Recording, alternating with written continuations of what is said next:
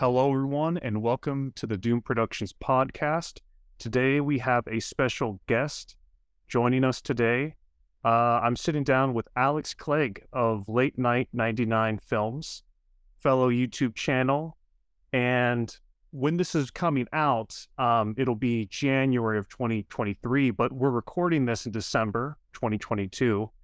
And this has really been kind of the year for your channel and for all the projects you've got going on.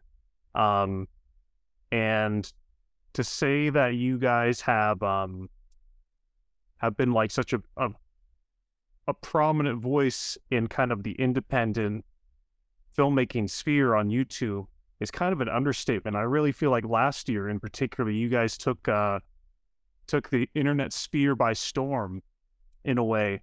So welcome to the channel, and why don't you introduce yourself to anyone who is unaware of your channel? Yeah, sweet. So my name's Alex, as you said. For the last, I'd say, probably since I was 6 years old, I've been making movies. It's developed over time into a bigger and bigger passion for me, and something that's become more and more important to me. As I've grown as a filmmaker.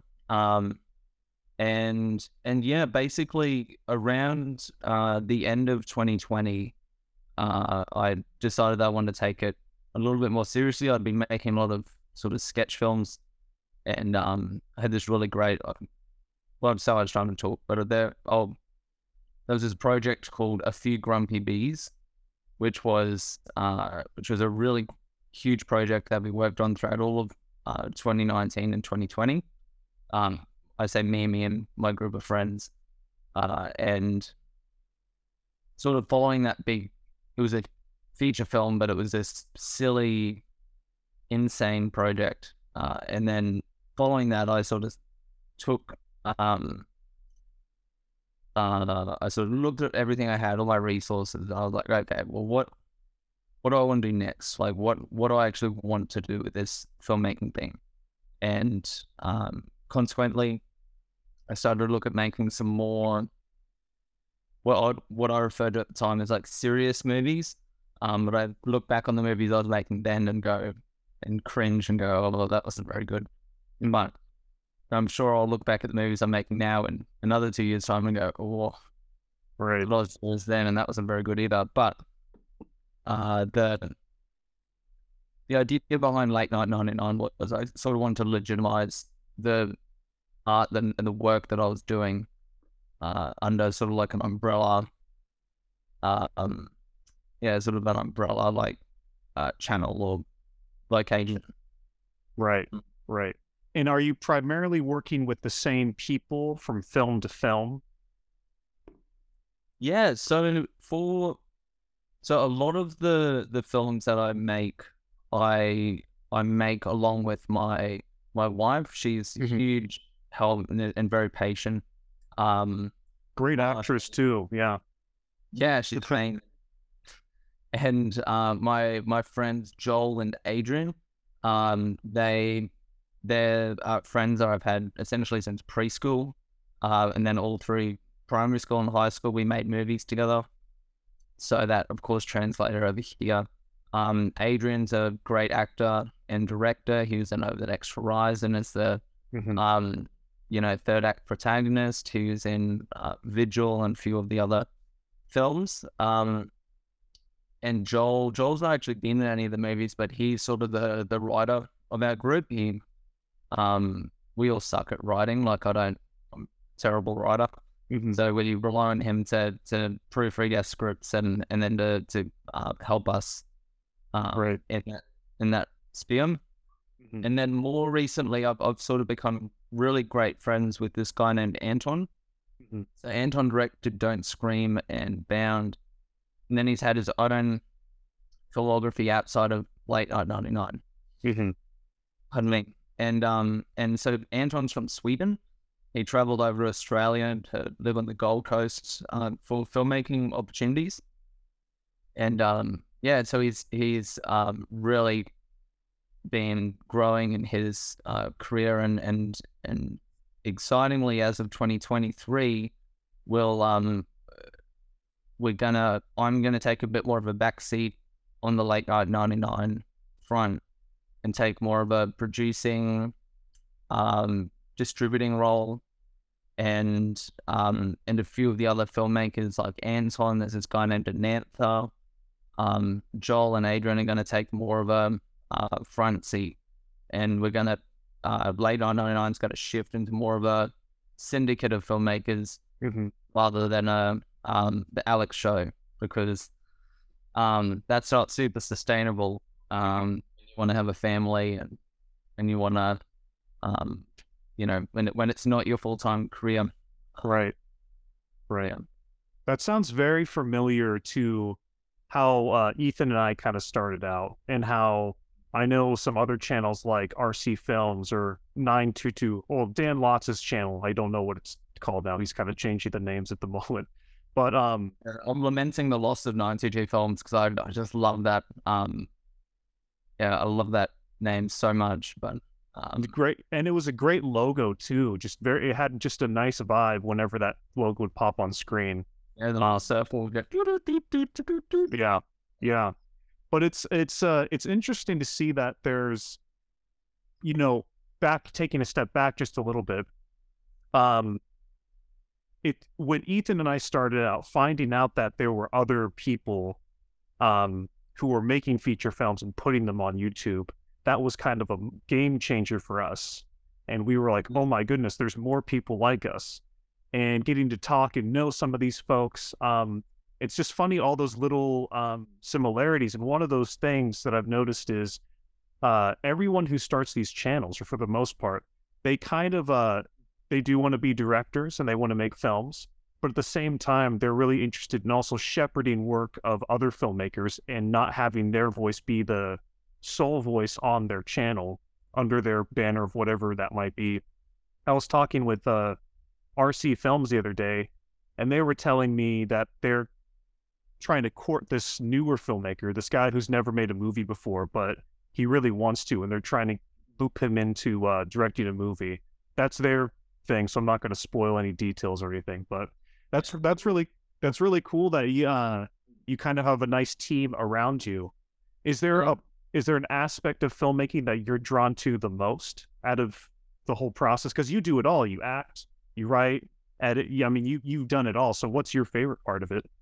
Well, a lot of the aspects of filmmaking that I would be doing, I do out of pure necessity, not because it's something I think I'm good at.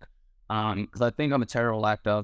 I think it's probably cinematography is where I land as my sort of comfort zone. I think cinematography is where I feel a lot more comfortable, and maybe directing. I've really enjoyed. I've learned a lot from my buddy Anton about directing recently, because we sort of were co-directing, because he, due to some people pulling out, he was forced to act and don't scream. He was the killer at the end. Okay. Due to that, I was forced to step into some directing shoes, and there's a moment that I remember really clearly when we started filming, and I started to direct, and Anton sort of sat back and watched me direct, and I was saying to the person that I was directing, "I'd do it like this," and then I did what I wanted them to do and do it like this, and I was getting them to copy me in the way I was speaking, and just not directing very well. And Anton pulled me aside, and he basically said, stop trying to direct, watch me for a little bit, and then copy what I do. And the way that he supported the actors was so much better, and was really exciting for me. And I took that into the next couple of projects I did, and then kept thinking about that conversation, kept thinking about what was being modeled to me, and it's just it's the kind of thing that you guys have talked about as well, on Doom Productions, in your BTS DIY space of things. And it's just things like coaxing actors into the headspace of their characters, and supporting them to understand how their character feels and how they what their character might be going through, and taking a step back from like, you need to fit into this box of what I imagine the performance to be, and more empowering them. And anyway, I suck at conversations, so I just go in circles and pretend and stuff. But so directing and cinematography is where my ballpark is. But and I suck at writing and acting, so I need it's a team effort, filmmaking. But I mean, I wouldn't discredit your acting entirely. Like, I think that all the performance you've given this year, those have been totally awesome in the projects that they were used in. Because you're also working within a genre space, filmmaking, like horror or kind of post-apocalyptic. So, and I think what's nice about, because I'm in the same boat where a lot of times when I've been on camera, it's been because I don't have anybody else.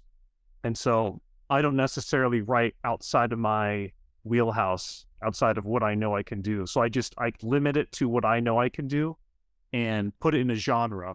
One, because I just love genre filmmaking, but also because when it doesn't have to be totally realistic or real or realism, it frees you up a little bit to make more interesting choices, I think. Yeah, and you'll find as well that the first couple of short films on LateNight99 didn't star me. I wasn't acting until a bit later in the channel, and my confidence to act actually came from watching people like yourselves and Dan Lotz and Joel Haber and being introduced to the idea of resource filmmaking, or sort of working within your means, and that's kind of where Over the Next Horizon started. And it's that, so I was like, oh, I really want to make a feature film. Look at all these dudes on YouTube making feature films. They can do it free. Wow, like I should do that because I want to make movies. Like that's what I want to do. And then I thought, man, like I could get someone to commit to like 20 shooting days or 12 shooting days. I later could get someone to commit to 3 hours around the Oscars time, but I'm thinking I can't. Like, it's not fair for me to ask someone to do this for so long and not get paid. So it kind of has to be me. And that's the resource I have the most access to, is time. Like, I can go, I'll race out before the sun rises and get them, just before I go to the office and get some really nice shots, and then go to work. And so if I was like, when I decided that I would act in it, I thought, well, yeah, I've crafted a story and developed a story that was inside my wheelhouse, and a large part of that was minimizing dialogue. And Over the Next Horizon, it was a very silent movie through a lot of dialogue, and that was reflecting the confidence that I had at the time to deliver dialogue.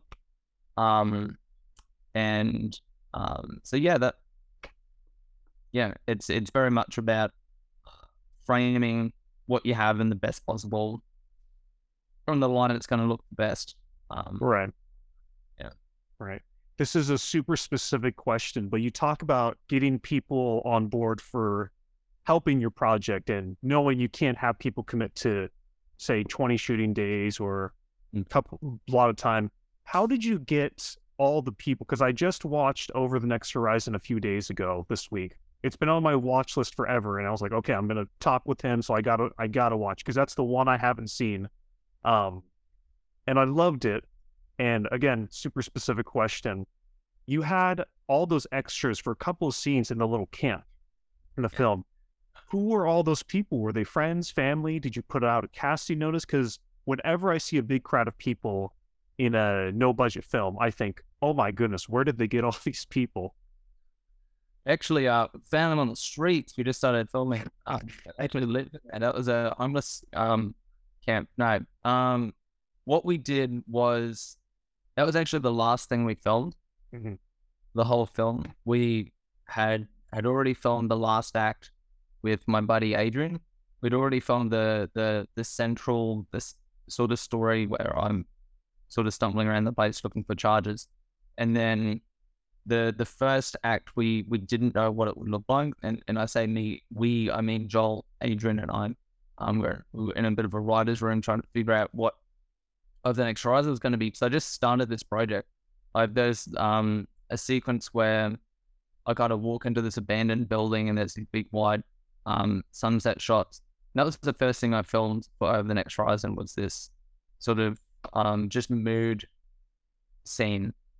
And then I just improv the next scene, improv the previous scene, and just kind of built it, like took random blocks and then built it from there. The last building block that had to go into place, well, the second last really, because the flashbacks were the last building block. The second last building block was going to be that first act, and I knew that I wanted to show.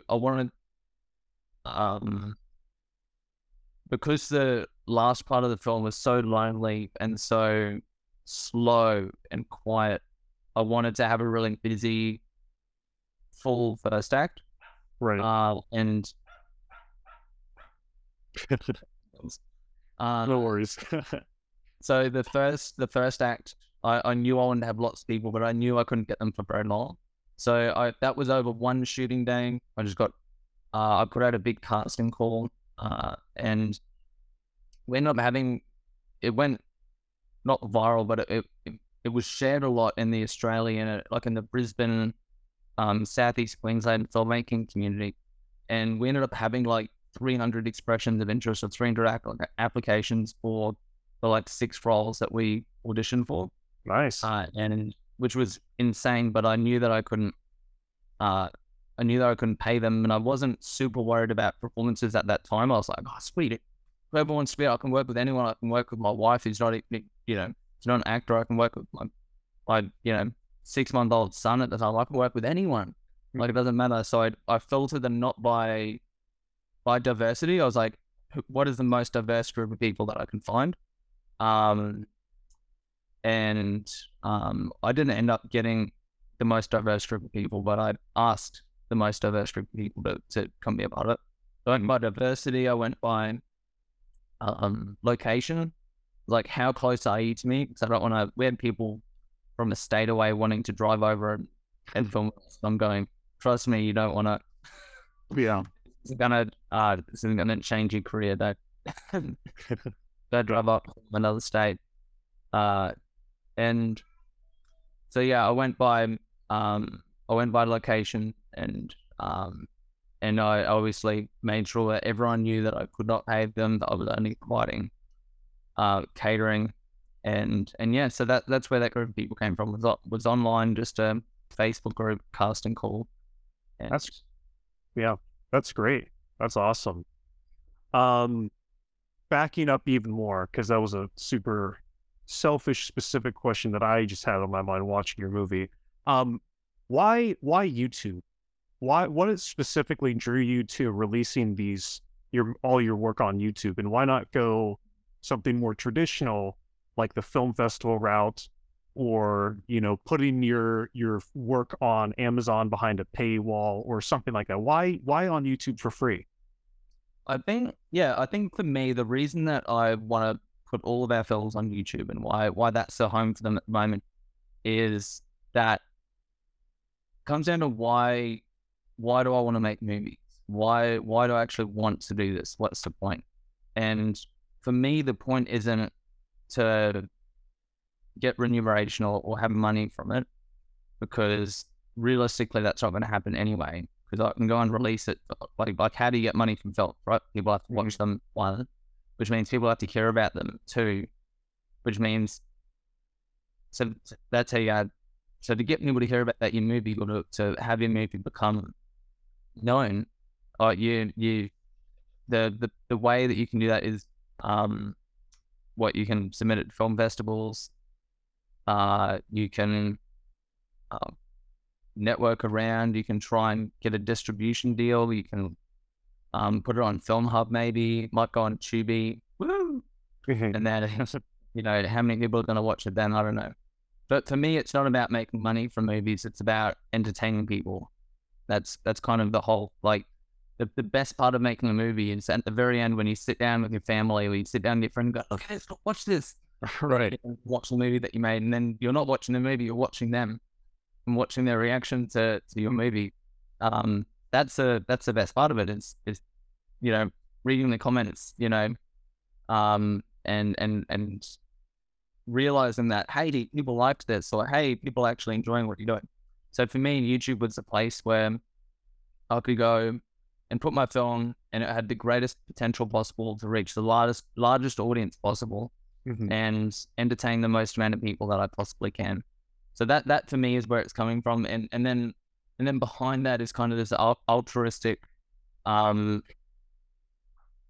intention for like, hey, independent film, hey, democratization of film, and it's kind of that as well, which is really exciting, and I really enjoy seeing new independent films and sharing them, and that's exciting for me. But the selfish part of it, and why for LateNight99, why for me and my friends we're doing it here, is, hey, we just want people to watch our movies. That's kind of the point. And yeah, I can definitely relate to all of that. That was very similar process behind Ethan and I, and when we started out, just releasing our stuff online for free, because like you said, it was just really discouraging of like the whole film festival process in particular. That was kind of our goal for a long time, was doing it through the film festivals, and we were just so discouraged by the whole thing. Not in the sense of we got like tons of rejection, because we had films play in festivals, but even when a movie played, it was never satisfying like we thought it would be. So YouTube just made like the most sense for all the reasons you listed. And what's really cool in particular, I have your channel pulled up here. I mean, you guys have a ton of views on your shorts and your videos, way more than I think people would have seen. Like, I don't think, if had you submitted to a festival or put your stuff on Tubi or wherever, I don't think as many people would have seen all your stuff. I mean, just your the Don't Scream has like 5.4K. Over the Next Horizon, what's that at, like 4K, 3.9K? You guys have tons of views on your stuff. And I guess while we're on that subject, it looks like, off the top of your head, do you know how many movies you've made this year? So we've made, if you're classing feature films the same way that Dan Lotz and Joel Haver do, then I've got 2 feature films from this year. And then I made a whole bunch of filler short films, just little horror mood pieces. A ton of short films, yeah. So, but then in terms of major short films, I think there's about 8 or 9. More major, like 8 to 16-minute short films that are a little bit more substantial. Right. Well, but yeah, and in terms of the views and stuff, I see distribution and the marketing distribution of our films as just as important as any other part of the filmmaking process. So it's just as important to me that the film is properly cared for and looked after it's, it's almost like the whole filmmaking process is procreation, the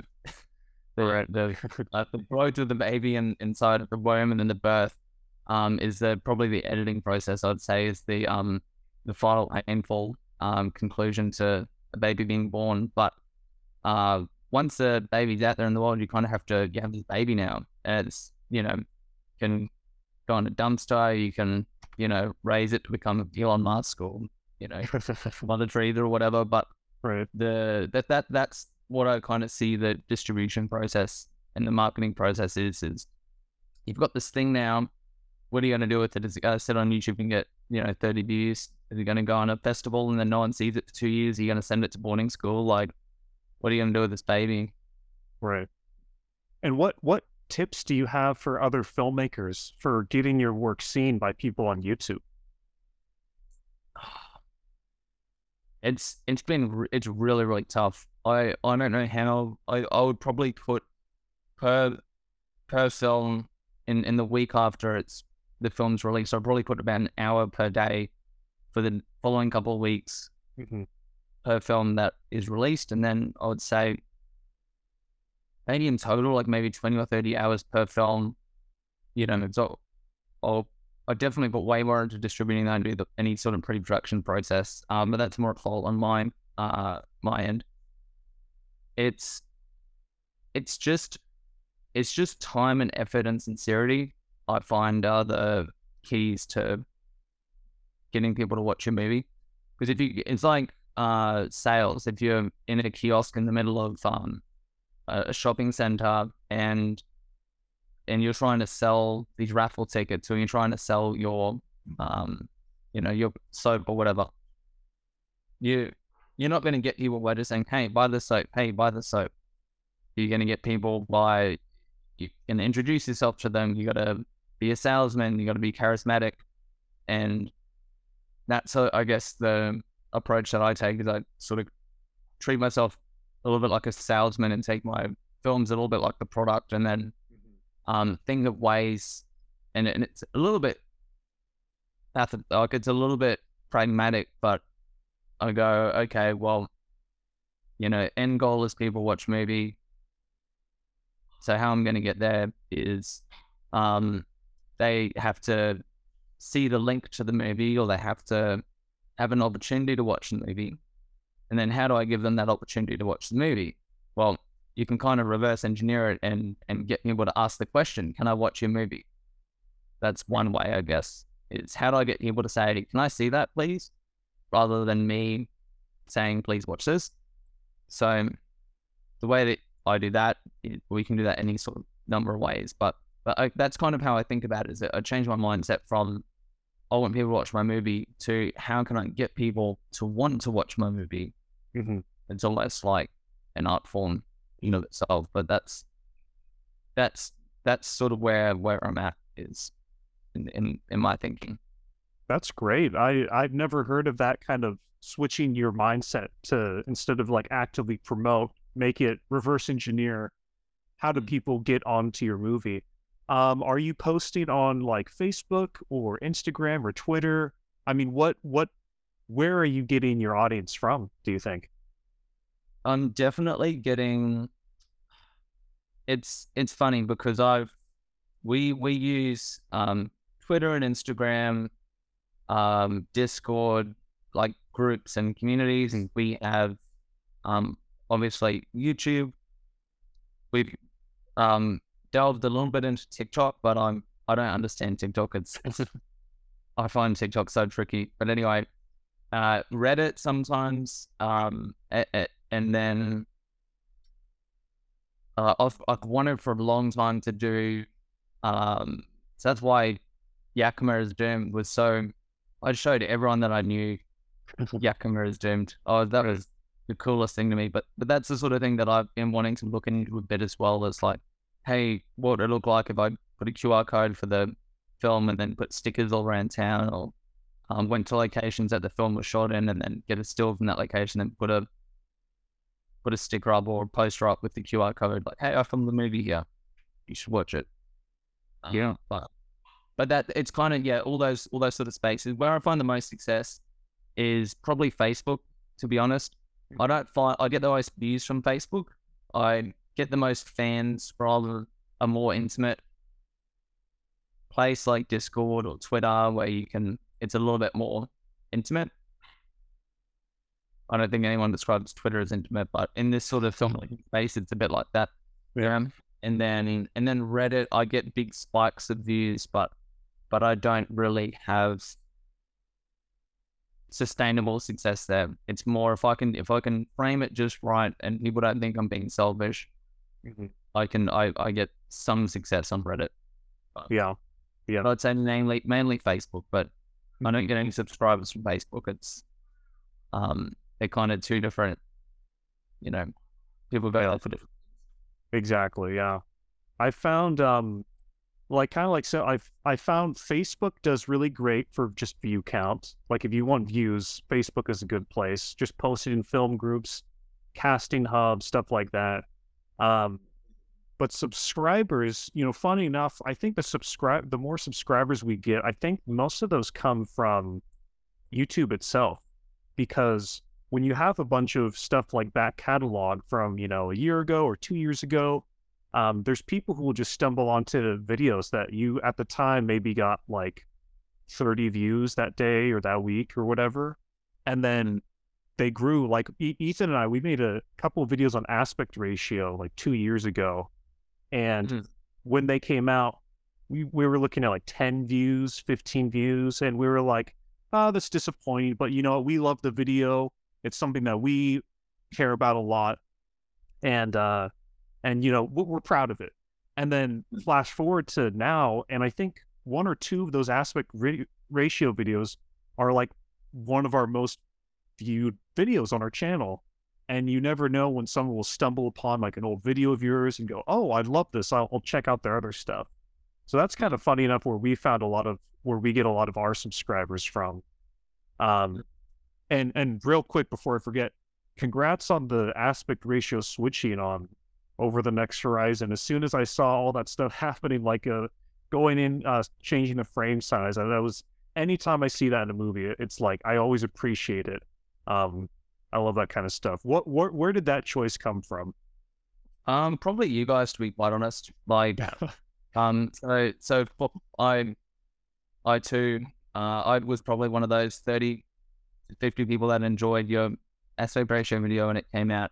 And I actually made a movie from that. I went, sweet, like I should make a movie in a circle aspect ratio. That'd be really cool. Like, so I went and did that, and then for over the next horizon, I was like, oh, how do I think it was a conversation. I don't know if it was a podcast or in a specific video, but it was a conversation that you guys had around aspect ratio, and the conversation was that aspect ratio informs genre. So if you have like if it's like a vertical aspect ratio, or if it's it wasn't just aspect ratio, but it was what gear do you use as well. So if you film it with an iPhone, it's like, oh, right now that translates to home video. You go, it's like vlog or something.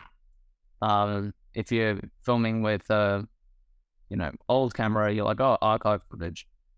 For me, I was like, oh, what would make someone feel like these things have happened in the past? What would make someone feel like this is old?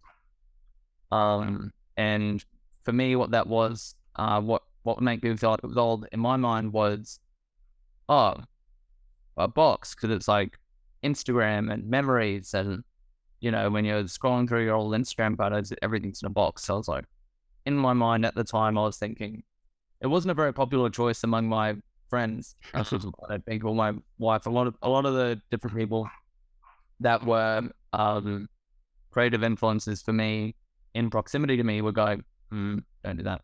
For me, it felt like it's something important, and it was one of those things where I was like, no, overall, we're doing the box. We're doing 4x3. It was totally effective, I think, because what's 4x3, we've said it before on our channel, but I think it translates really well to like close-ups, and it feels very intimate and special, as opposed to widescreen or even 16:9. So that really, because it was in the flashbacks, these kind of warmer memories, thought that was totally effective. And then also when you kind of get wider for the present day stuff, I mean, you guys have some gorgeous drone footage in there. You have gorgeous landscapes. So just having the present day be expansive, and you get the sense of just this never-ending, isolated kind of just loneliness that's stretching on for miles, and the frame being huge. I thought it was totally impactful, because when the frame is smaller, people take up more of the frame, depending on how you frame them. But in a close-up, let's say, but if it's the frame is huge and bigger, there's a lot of extra space. You can't get really tight and close to a person. There's always a little bit extra space, around them. So I loved how it was done in the movie. Totally effective, totally worked. And of course, there's some people out there who don't love aspect ratio changes. We've encountered some of those, but you can't please everybody. No, and it's yeah. But thank you. I'm glad that was kind of the intention behind it, was to make when the character was in the apocalypse, it's like they're so small, right? And alone, and yeah, that's the idea. I want to talk about 2022, as I've said in the beginning, I really felt like it was your year in terms of all these different shorts you all were doing, and your two features. For me, I think the first thing I saw from you all was probably Way of Death, but I might have seen some earlier stuff too. So when I think of Late Night 99, the first thing that I think of is Way of Death, your Oscar film. Mm. Uh, for you, when you think of this last year, what is there any particular project that you really think defines um, your kind of making career or your channel over the last year or so? Yeah, I'd say definitely Over the Next Horizon for me Mhm. is the movie, because that was the big project that was taking up so much of my time. So for me, probably Over the Next Horizon, if and The Way of Death as well, is like they were both kind of really, it was a really big deal for me at the time doing The Way of Death, and the whole Oscars challenge with that Joel Haver did. That was super exciting for me, and that was a big deal. Mhm. I'd say though probably Over the Next Horizon was the one for me, the one film that I think kind of defines 2022 for me, but also as a turning point for the next year as well. Mhm. I kind of see Over the Next Horizon as when I released that for me, and I was thinking, look, this is things can't be the same after this. They Right. on Jordan Yeah. can't be the same after this, and it's something I have to do something different following this. I have to be things are getting real is how it felt. Mhm. So for me, definitely Over the Next Horizon, and I've never put, because I'm a very spontaneous, quick person. So I'm much more comfortable making quick short films and releasing them than I am sitting down and planning out and making a bigger project. But the reward following that effort was so immense that, because we had a screening as well. We screened Over the Next Horizon along with The Way of Death and some other films at a local theater, and we sold out the theater. It was all friends and family, of course, but it was super exciting to sit down and enjoy this movie with an audience full of people, and I just felt so proud and like I want to do this again and again and again. Mhm. That's Yeah. awesome. Um, and I gotta say too, like, your kind of I can't remember what you all labeled it as, but your series of short horror films that you released in throughout October, I had such a blast watching all those back to back to back. I almost feel like, or I'm curious, would you ever like the idea of doing an anthology film where it's almost like a bunch of little short films pieced together? Um, is that something that interests you in directing, where it's kind of like taking these short films and putting them together as one thing? Or are you really looking at Over the Next Horizon kind of as kind of a singular narrative in terms of what you're looking at doing in the future? Yeah, it's funny you say that. I am the big project that's going to be happening next year. I'm Yeah. not announced it on YouTube or anything yet, but I've kind of been rallying the troops, so to speak, Right. around a project where we're with the working title of Marana, Mhm. and the idea behind this is that, well, it'll essentially be a big anthology film, Mhm. but around, and it's still around a central narrative, but um, just lots of different takes on it. Mhm. So I definitely see anthology movies but in terms of, yeah, it doesn't. When I say that over there, I want to do more things like Over the Next Horizon. I do like want to make more feature films just like that. Mhm. Um, and but I also see we tossed up the idea of doing a like a web series, like Mhm. an episodic, like maybe a limited series on YouTube too. Mhm. And I think instead I kind of put a lot of our thought, a lot of our effort into doing doing the month of horror, where we released a bunch of those short films in one go. That was kind of the same sort of energy. Mhm. Uh, and I think what I wanted to see was, if I released a film, if I released a decent length, decent value film every week, like 4 or 5 weeks straight, how would that help the channel? And it didn't. Oh no. But um, but it was lots and lots of fun. It was great, and I'm really happy with how they turned out. So. Some great films. I think the two that stand out to me in particular were The Offering, the found footage one. The creature in that, or the kind of being entity in that one. I thought it was so creative and so awesome. And then Child in the Chapel, I really, really loved too. And I understood, was Child in the Chapel, was that one like improvised, or was that shot on vacation, if I'm remembering correctly? Yeah. That was shot entirely on vacation. I say vacation. So Kristen, my wife, one of her grandparents actually died, and we went to go to the funeral. We had to go and rent an Airbnb in sort of this in what we call the Lockyer Valley, which is this sort of like rural country area in Queensland. So the Airbnbs that we were looking at, one of them was this chapel. We went, oh, sweet, we should stay there. That'd be really cool. And it was a couple of days before that I said to her, hey, I think, would it be okay if we made a movie while we were on holiday?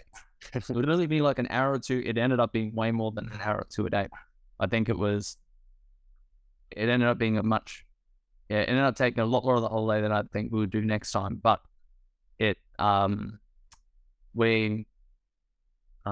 so it was very improvised. We had a rough idea. We kind of had a chat about what we should do. We had a rough idea leading up to it, but the ending, the way that ended was completely, we stayed up till like 1 a.m. the night before, just brainstorming together. What should we do? What should we do? I called my friend Joel and woke him up. Jim, what should we do? Like, how should we end this?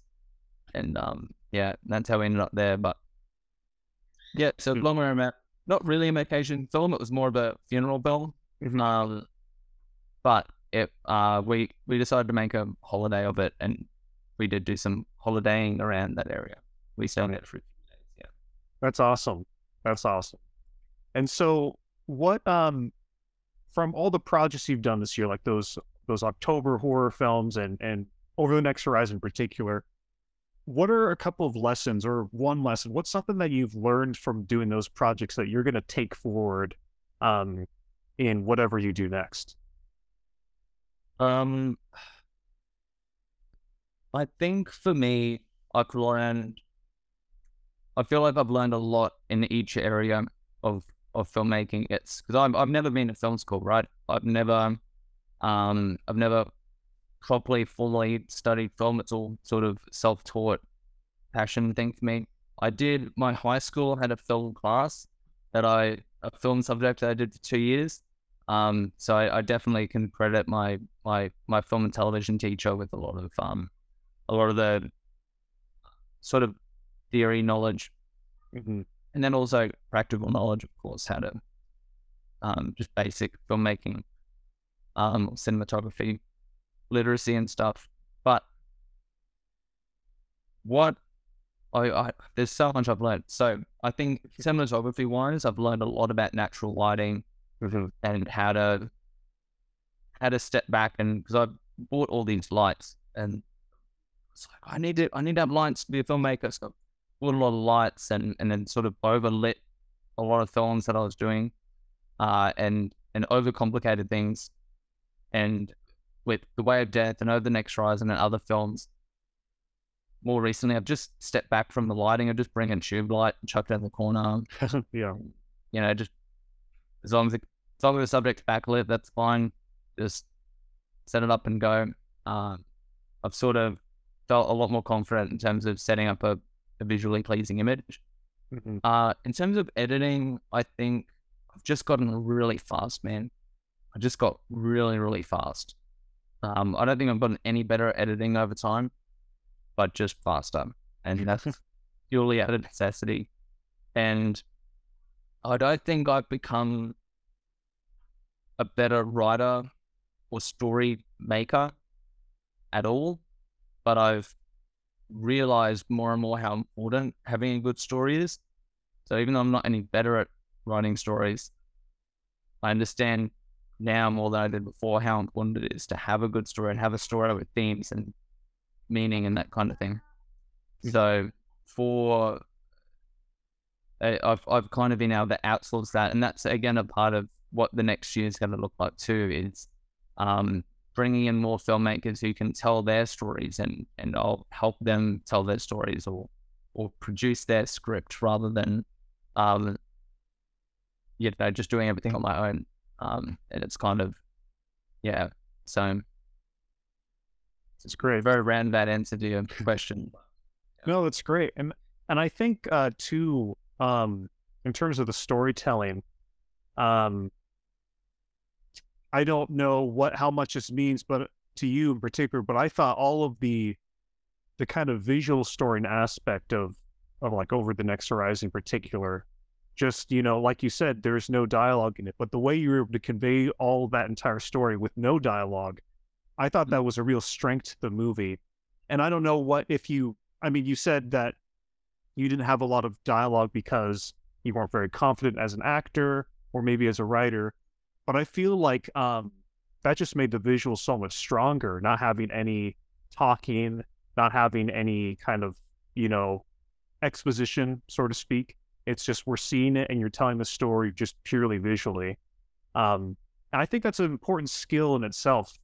I think a lot of times when we talk about story, it involves the script, right? The dialogue, sometimes character arcs, but I think a lot of people think of, dialogue or kind of what the characters are saying. But I think visual storytelling is just as important, if not more important, when it comes to movie. I think you guys really knocked it out of the park with Over the Next Horizon in particular.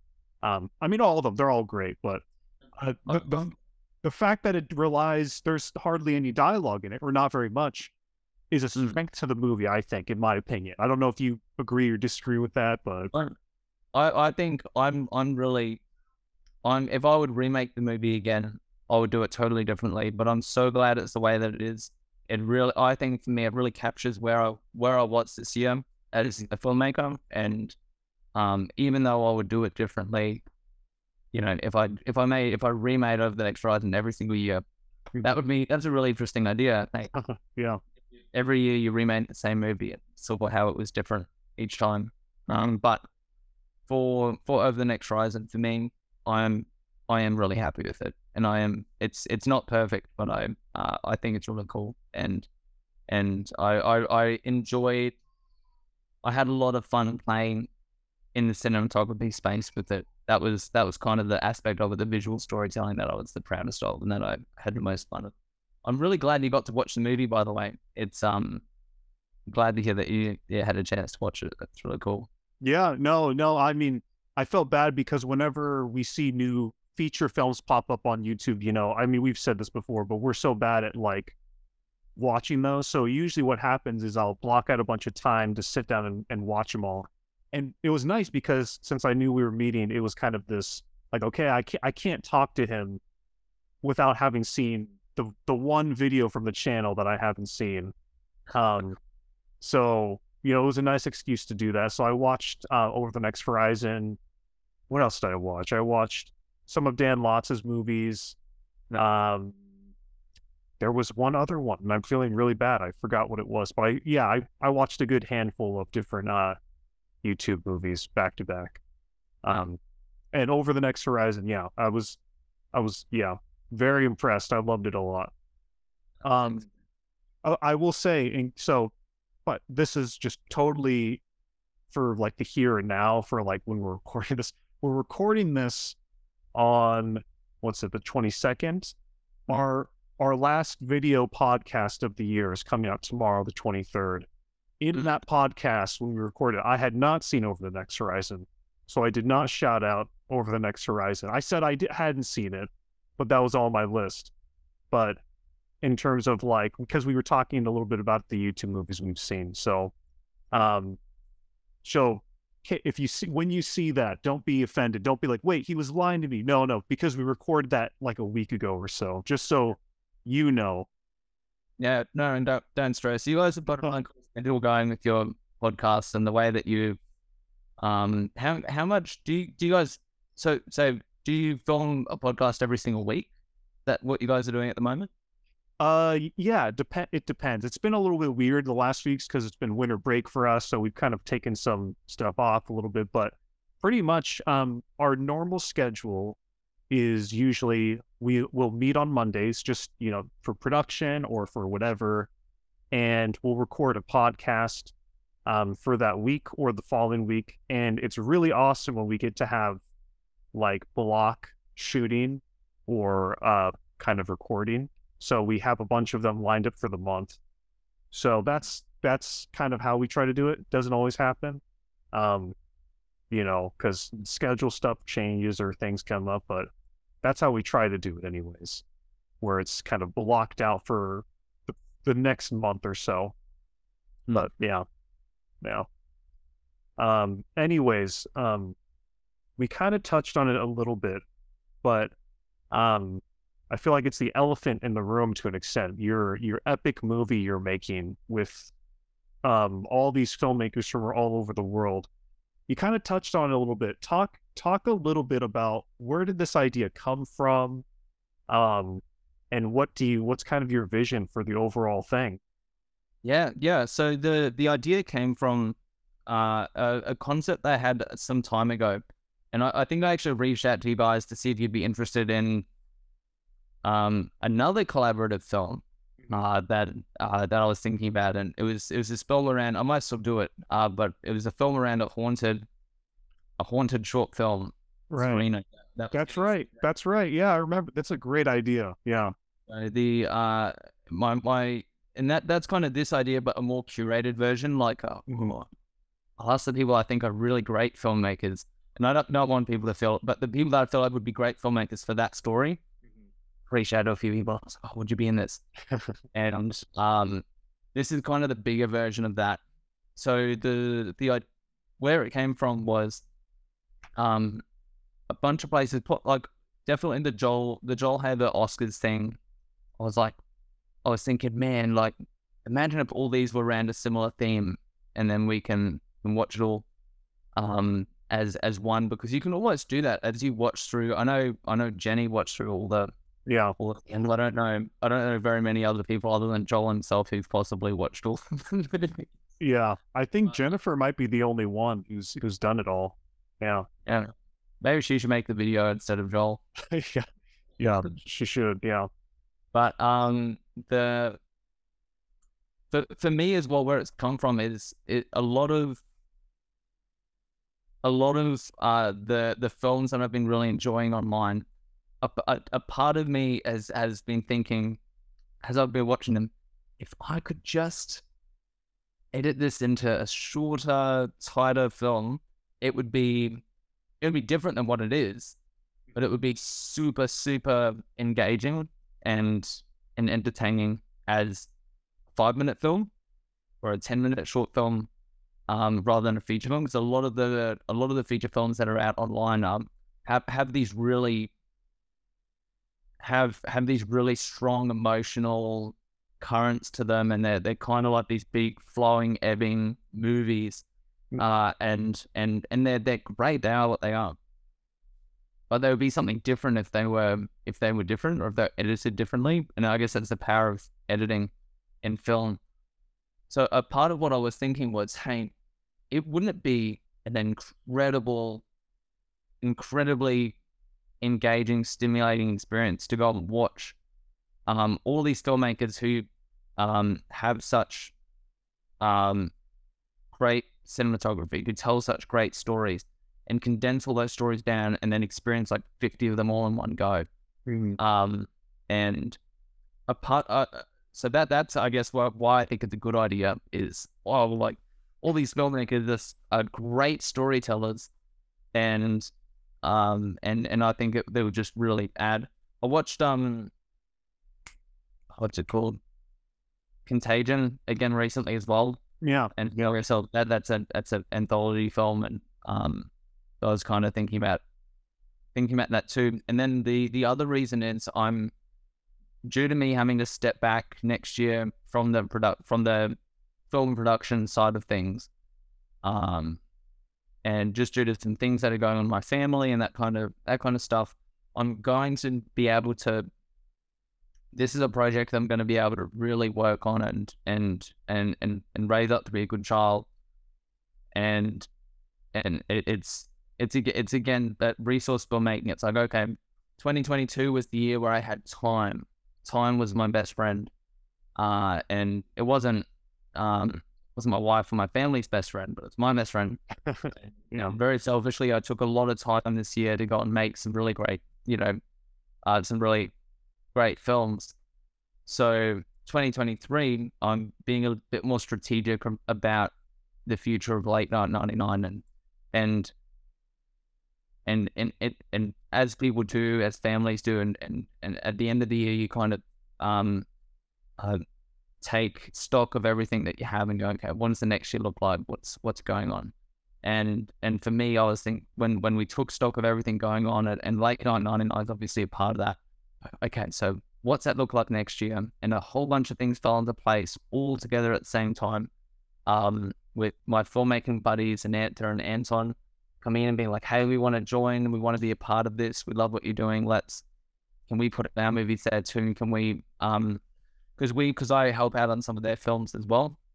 So it's kind of, there's sort of like a wider filmmaking sphere in the local Brisbane, Queensland, Australia filmmaking community. There's sort of a wider sphere of filmmaking, and some of those filmmakers are going to come and join this YouTube sphere, which is really cool.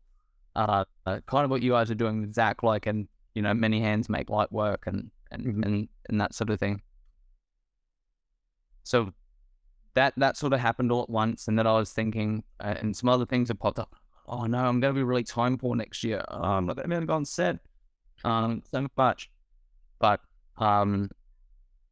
yeah, so being able to work on this project, sort of like remote work for filmmaking, I suppose, and I'll film my own segment for it too. But I think it's going to be the perfect project for us for next year. And I think in 2023 we're going to release more films than we released in 2022, if anything. That's great. But just less of them will be one-man show films, or I don't think any of them will be, and it's gonna look more like this community collaborative space, and that's more fun anyway. People don't tune in for the Alex or the Jordan show. People like to feel a part of something, and that's a lot more entertaining and enjoyable than watching one person, I think. Right. Anyway. Yeah. No, I totally agree. And so if anybody who hasn't heard, what is the premise of this giant mega movie you're making? So the premise of this giant mega movie is that a meteorite is hurling towards Earth. It's a story I've heard 1,000 times before. And it's been kept a secret from the globe, from the world. And the plot is that the news of this meteorite is leaked from some whistleblower. And everyone around the world hears the news. It spreads like wildfire that the world's ending in 5 days. There is a meteorite heading towards Earth. We're all gonna die, and it's happening. It's happening now. So the film is about a cast of characters who I haven't met yet. I don't know. But this cast of characters are going to experience the stress and the trauma and the grief of their own impending doom, or their own impending death, and how people respond to that. So the film's gonna there's some awesome people that are a part of it. There's too many to list, but someone was saying in the Discord, the trailer's going to be super crazy. It's going to be from the director of Wildlife, Chlorine, Video Carnage, The Bell Rings. You go through, and there's just so many different films that are part of, so many filmmakers that are part of this project. It's it's going to be this beautiful, chaotic mess. I'm really excited. Yeah, no, it's exciting. And so if someone wants to take part in this project, where should they message you on Twitter? Is there a place they can go? Yep. We have a Discord server that has all the information you need. There's some facts there, just in case you, and if you need them to fill in your story at all. There's some guidelines, just very, very loose guidelines. This is a big, this film for me is a big release of, because I can be a bit of a perfectionist and I can be a bit anal when it comes to everything has to be 4K, everything has to be like this, just not for the merit of that thing on its own, but just so that it's the same as everything else. But this for me is a big release of that. It's not curated at all. If you want to be a part of it, you can just be a part of it. If you want to be in a feature film with me and Jordan and maybe the RC guys, if you want to be in a feature film with Dan Lotz and Trent Lasky, if you want to be in a feature film with any of the filmmakers that you like online, you can just go and make something, and I'll make it in there. I'm determined to include every single thing that anyone sends in that they think that's important to them, that they think would make a good story. You can submit it in and be a part of the movie. That's great. That's awesome. I'm excited. I'll tell you our idea for ours after we're done recording, but we have ours ready. And just seeing in the Discord all the different ideas that people are doing is really it's helpful to help, because you can kind of see who's covering what or what's going on, but it's also really inspiring because it gives you different ideas, new ideas. I think my favorite one, I'm a little bit biased, but the one that made me chuckle the most was the RC boys, the Caleb and Nathan their two missionary idea. They cracked me up when they told me that in person, or I guess over video chat. It was fun. Yeah, I'm really looking forward to it, and I'm praying and the best for your computer, organizing all that footage and on the Iron Mountain management, all that stuff. Yeah, I'm going to become a lot more organized, because my poor brain has a tendency towards being a bit attention deficit and being a little bit hyperactive and disorganized. So I'm going to need to probably buy a brand new hard drive, because I think I'm going to need at least 4 terabytes to hold all the footage. And yeah, I'm going to have to be a lot more organized than I would normally be. Mm-hmm. Yeah, I bet. Yeah, I mean, that was honestly, that was my first thought when I heard the project. I was like, oh, that's awesome. Oh, damn, Alex's computer is gonna I do not envy him from an editing standpoint, because that seems just like a ton of work. It's gonna be like your Mount Everest of editing, but I'm sure it's gonna turn out great. I'm sure it's gonna be awesome project. I'm just excited to see the end result.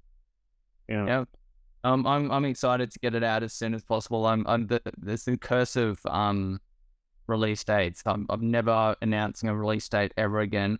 Over the Next Rise, it was so stressful. Once I said 16th of July was what I said, and it was right up into the last day. I was still making changes, still finalizing it, and then trying to export it as well was a big challenge. But yeah, so I'm definitely going to have to upgrade my computer. We do this one. And then for the month of horror, I set release dates for each of the 4 films. But Don't Scream, that last one, just really, the time just bled out on that one, and it took way longer. So I'm never doing release dates again until it's like the week before. Like, you guys have been down. That's the way to do it. Yeah. No, we don't announce dates until the movie is ready to go on YouTube, like fully processed, fully rendered, all that kind of stuff, until it's sitting on there. Because we're just paranoid that, gee, what if something goes wrong? Don't change. Change. Yeah. You'll get it. Yeah. Yeah. Well, anyways, I think, given that we're recording this end of the year, I would really love to hear about some of your favorite films that you've seen in the last year, in 2022. See, it's a time to reflect on, the past year and all that. Um, what are some movies that 2022 releases that you saw this year that you really spoke to or you connected with a whole bunch? Mhm. Wow. There, seriously, there has been so many films that have been released. I'm gonna forget the moment that you ask something like this, and you immediately every single film that you watch just goes, "Ugh," just Yeah. out of your ears. I um, I think the Oscars, the Oscars project was the single most exciting week nearly of my whole year. was that week watching all the films released, and I just remember the feeling when I checked out that when I looked at the playlist, I'm like, oh, how many have been released? And I saw one called One Square Foot of My Yard, Yeah. and it was released like instantly, and I think it's got like 20,000 views. Like it's done really well, but I remember seeing that and going, no way, someone made a short film about ants. That's insane. Or a feature film about ants. So I think the Oscars time was really exciting, and I enjoyed watching Crescendo. I enjoyed watching One Shot. I enjoyed watching Sulip was really great. That was Jenny's film. There was what else? I'm gonna pull up my All letterboxed. Yeah. I'm gonna That's pull up fine. my letterbox to get help. Every time that someone asks me, it's the same question. Or it's the same thing. Always need to check letterbox because apparently I can't remember anything.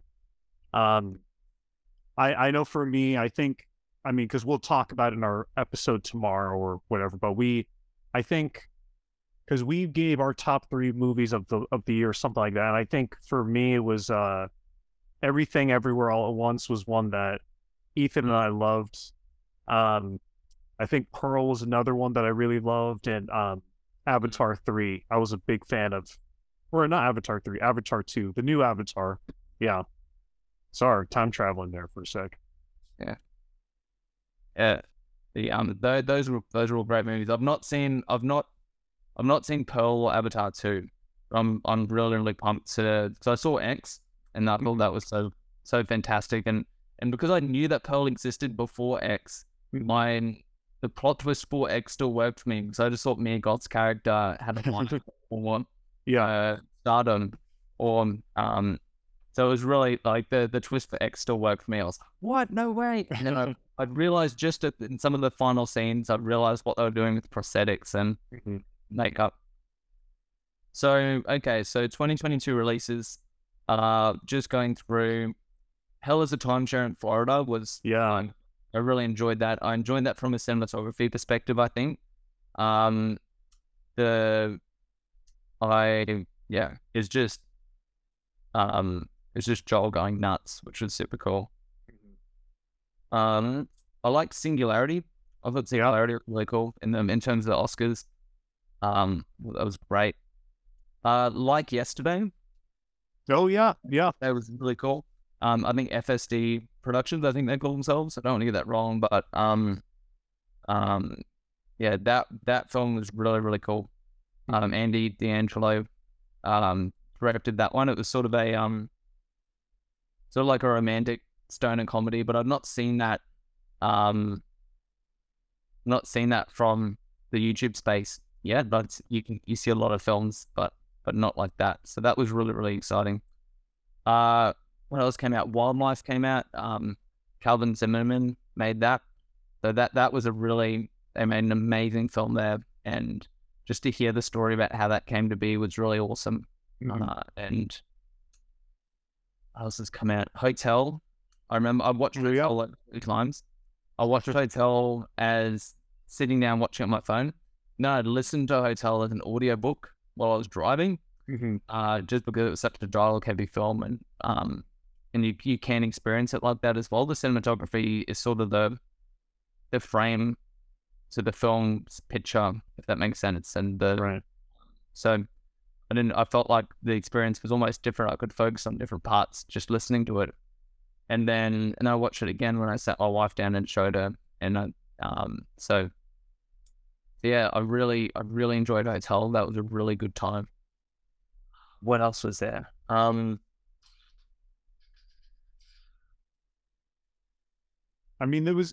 I mean, what I love about the YouTube service now is there's so many, you can't, it's impossible to watch them all. You can't keep track of them all. You're obviously the bell rings and Two Little Ghosts were amazing as well. Um, that was really cool. So the bell rings just blew me away. I watched the bell rings twice. I haven't Yeah. seen it 3 times, but we'll get there. I will eventually. I'm the only reason I've not watched it 3 times is I can't listen to it in the car. There's not enough. Doesn't make a good audiobook. No, not not really. But I remember when I watched the bell rings, that the opening scene with the bells and the tree. It took me a second to realize what that was, and that was that opening shot was the perfect length because it was just enough time for me to process. Hold on, is that a bell in that tree? Yeah. And of course your film Two Little Ghosts, and I think even more than enjoying that film, I enjoyed hearing the story behind it and how it came to be. It's always more entertaining, or just as entertaining as the film itself. I agree. I think the making of that movie is more interesting than the movie itself, in a weird way. Yeah. And yeah, you'd been obviously. I feel bad just naming the big guys because of course Joel Hager and Dan and others have made some really great movies, and of course Hollywood's pumping out movies that are cool and good.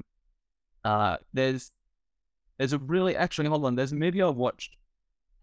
It's not super popular, or it's not super well known. It's called The Nightingale. Yeah. In 2020, it didn't come out in 2022. That was what's her face who did Jennifer Kent. Jennifer Kent. Yeah, she did the Babadook before Nightingale. I started to watch Nightingale. I really liked it, but then I realized, oh boy, this is going to be very emotionally intense. And then I stopped it because I was like, I need to be in a better headspace to take in this movie. So I haven't finished it, but I started it and I really, really liked it. Yeah. The Nightingale was blew me away. It was really, really, really amazing. And it was a good film because it's set in Australia. It's a good film to kind of reflect on our history and our past, and it's good because there's not, it can never be too much of that, and it makes you think. All right, so I have to quickly, I'd be amiss not to mention, does this taste like Dick Reeser to you? So it's fellow Australian filmmakers Woodstock Roadshow released their feature film for free on YouTube, and it goes for an hour and 25 minutes. It's called Does This Taste Like Dick Reeser to You? Yeah. So it's about some like bogan redneck Australians who go, it's like a road trip movie essentially, but it's really great. It's really zany. It reminded me of, from my memory, was it almost like a Guy Ritchie, Tarantino kind of thing a little bit? I mean, it's I think it's more of a comedy, but it's kind of like that crime comedy kind of blend to an extent, I think. Yeah, it was a fun one. Yeah, that was a good one. And also, I first got to know Reese, or Dashing Agent, as he's known on, as his channel is called, through the Oscars challenge. When I saw his movie Pillow, which was fantastic. If you've not watched it yet, you have to watch Pillow. It's so good, and it has such a good twist. But I don't want to say any more. So Pillow was awesome, and he's actually just recently released Cobblestone, which is his it's a 2.5 hour feature film, but he's made it over the last 5 years. So this has been his one project over the last 5 years, has been Cobblestone, and I've not finished it yet. I've watched the first maybe hour, but it's really funny. It's just the humor in it is just so, it just nearly every single joke lands. It's a very, very entertaining movie. I haven't seen Pillow, but I've seen Cobblestone. That one was like, I mean, I think that's one of the benefits of YouTube filmmaking to extensive. Filmmakers, they can have it as long or as short as they want, and it's the runtime might be intimidating for some folks to like immediately click on it, but it's a good watch. It's a great film. Yeah, yeah. But what are there any other films on your list for 2022? There would be, but I think I've expired my brain for thinking about it. There of course there is. There's so like just I'd just say go, if you want to watch a movie, go and have a look on YouTube and see what's there first, because you never know what you're gonna find. You're not gonna find the most polished films, but boy, they're entertaining. Yeah, good sentiment. And I gotta ask you quick too before this is over. There's a ton of great Australian filmmakers in the YouTube filmmaking sphere. There's a Roadshow, or I can't remember the Does This Taste Like Degreaser guys? There's Mohat, there's Radul, there's Holly Hargraves. There's a ton of really talented Australian filmmakers, and I mean, that's more of a statement than a question, but is there anything in particular about Australia that you think breeds just such great filmmakers, or is there any like shared influence that you all have? I mean, what are your thoughts on Australian film and maybe YouTube and all that? I think maybe, I don't know. Maybe it's that because the Australian film industry for independent filmmakers is pretty tough. Like it's tough everywhere for everyone, right? Right. But I feel like it's pretty tough. There's not a lot of opportunity for really grassroots independent film. There's some great government incentives that have kind of been set up. So there's like Screen Queensland is one. The government has some arts incentives and some arts like grants and stuff. So in the future, I would definitely see the possibility of myself applying for some of those grants and to receive funding. I think that's possible. That's a lot more likely than me. The likelihood of me receiving a grant from the government is much more likely than me receiving funding from a studio. If that makes sense. Right. So, so that's pretty cool. But aside from that, it's I feel like it's quite hard to make it or to put your films out there as an Australian filmmaker. So maybe that's the reason that a lot of us go to YouTube as well, is for lack of other options. Festivals are harder in Australia as well, I suppose, because you've got a couple of scammy ones that are Australian but are kind of scammy. Then you have that with all festivals, and then you have some more legitimate ones, but it can feel like, and it's a benefit as well as a limitation, but it can feel like the filmmaking community is really small, and it's kind of hard to burst out of that bubble into the next layer of, or the next circle of filmmaking in terms of experience and influence and that kind of thing. So for me, for us, I kind of see it as ejecting from that whole system of you have to, because I've been on heaps of film sets. I've gone and helped out on loads of local productions and met some really great cinematographers and directors and I wouldn't I wouldn't miss those opportunities for anything. But it's really freeing to just eject from that and just go, nah, I'm gonna go and just release my films on Mars, like, and rather than deal with the networking and becoming important in your own little bubble. You can be you just join another bubble or make another circle, Right. Right. But so maybe that's it. I don't know. My I think there's great filmmakers everywhere. There's just less Australians. So Yeah. maybe that's it. Are there any Australian filmmakers or films in particular, YouTube or otherwise, that are kind of maybe quintessential Australian or maybe influenced you in particular in some way? There's some really great. So in terms of Australian filmmakers, there's some really cool people who are maybe filmmakers or actors in that are Australian that really I feel like represent or build up Australian film in a really cool way. So a few of those are so John Jarratt is an Australian actor, but it's I follow him on social media, and it's really cool the amount of independent and low budget films that he actually participates in an accent. He's the guy from Wolf Creek. Oh, okay.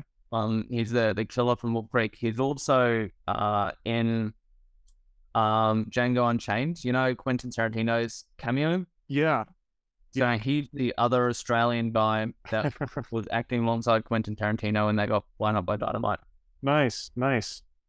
So John Jarratt, actually, my parents grew up watching him on a show called Play School, which is like a kids TV show. He's a Play School presenter, and then he's kind of developed his career from there, obviously. So I think it's not really answering your question, but John Jarratt is a great example of someone who supports independent film. Another one's quite possibly Eric Bana. Okay. Yeah. Eric Bana is really cool. He's Australian. He recently did a film called The Try, which was produced in Queensland through Screen Queensland. Not sure how well it did, but it's a really great movie. Really felt very Australian. Jennifer Kent's another one. I really enjoy watching movies, and it makes me feel really happy to watch movies when they're set in Australia. The actors are using Australian accents. You're seeing Australian landscapes. And I say Australian landscapes, but it looks like if you're in some areas of Australia, it snows, you know, in some areas it's blistering hot, and the architecture is different everywhere you go. But it's this big fad, or maybe not a fad, and I'm not the authority to speak on this either, so I'm just talking into my arse. Yeah. But I see a lot of Australian actors or local actors putting on American accents or pretending like they're American so that they're more horrible or they're more desirable as actors. And that makes me feel a little bit sad, because I think, oh man, you're just speaking your normal accent. Like, it's great to be able to do accents. Maybe it's just me being jealous that I can't do an accent, but I also feel like a lot of the accents aren't very good. And it's I'm currently working on a film. It's may not even come out next year, but it's about sort of it's a very urban crime thriller. That sort of a long story, but I work in child protection, so I work with a lot of kids who are in the child protection system, who are really vulnerable, and like street kids and that sort of thing. So there's a lot of things that are really quintessentially Australian that aren't depicted in film, because we try so hard to be like America or to be like Hollywood, that we kind of miss a lot of those things that are really Australian. Yeah, that's interesting. And it's funny that actors do that, because coming at it from an American perspective, I know that we think of ourselves as like having no accent, right? But everybody has an accent. But we love, as people in general love accents, whether it be Australian, British, German, whatever accent. People in America really love hearing different accents. So it is a shame when people feel like they need to hide out their natural, the way they naturally speak. Have you seen Animal Kingdom? No, I've not. Because that's it's not quite, I'm sure it's not super similar to the film you're working on, but it's a crime film, set in Australia, and that's just something that I'd never seen before. Like, oh, it's kind of like The Godfather to an extent, but it's in Australia, and it's a good one. I think oh, I can't remember. Is it Jackie Weaver? She's an older woman, older actress. Yeah. There's a couple of bigger actors in it. I'm not sure if Joel Egerton's in it or not. He Oh, might. that's another one. Joel Egerton. He's awesome. Yeah. Um, yeah. Harold Kingdom. Who's in it? Is it? I'm pretty sure that guy. It's this. I think it's the director who did The Rover. With Yes. yeah, that guy. Both of those films I love. Hmm. Yeah. Yeah. No, it is. Yeah. Nick Copus, I think. Or but anyway, yeah. Daniel, I definitely still need to watch Animal Kingdom, but that on my list is. Yeah, if you're looking for something that's like, I don't know, maybe not like Australia. I mean, I'm a dumb American. I don't know what I'm talking about, but like I could see like wanting more genre films coming out of Australia. It seems like it would be a good one to watch because it is, it's a crime family drama, kind of like The Sopranos or Godfather or something like that. So it's a good one to check out. Yeah. Um. Yeah. Well, I mean, I could keep going for on and on, but I think we got to call it here. Um, you got a family. I got I got other work I got to get back to, but it has been so nice getting to talk with you and having you on the show and just finally putting a speaking. I say face to face, but it's really over video call. But online it's so it's always text messages. It's kind of faceless. Yeah, it's close as we're going to get to face to face. Hey. Yeah, yeah. Is there any last little thing you want to share with the people listening or watching, or is there any like something you want to plug at all? Yeah, look, we're actually releasing a movie on Christmas Eve, which will be exciting. It's called Heist of Christ. Mm-hmm. It's a straight comedy. Mm-hmm. We haven't done too many of those. I didn't direct this one. I wasn't super involved in this production. This is one by Anton, who but there'll be some familiar faces there from other films as well, just due to our circle being so small and us all helping each other out. So that it'll be released prior to this podcast being released, but go back and watch it. If the Christmas tree's still up, take that as a sign to go and watch Heist of Christ. Weedy and yeah, just I guess if you're still here watching to the end, you're probably a filmmaker too. So go and message me or find the link to the Discord. Maybe you can share the link in the podcast description or something. But go and watch that because go and be a part of that. Go and make a movie. It's the buy-in is really, it's a really small buy-in because you don't have to have the burden of editing or distributing the thing. You just have to shoot the footage and palm it off. You can it's not something you have to journey with for a really, really long time, but it's something that you can be a part of quickly. I mean, Yeah. zombies at the door. You Yeah, The Shining over there. Yeah. Well, awesome. Yeah, it was awesome getting to talk to you. We'll share all that information in the description. But yeah, this has been great. So go check out LateNight99, all their films. Go join their community moving. Check them out on Twitter, all that stuff. They're great voice and filmmaking talent on YouTube. And I can't wait to see what they do next. Okay. Hey, thanks, Jordan. We'll have to do it again. Yeah, for sure.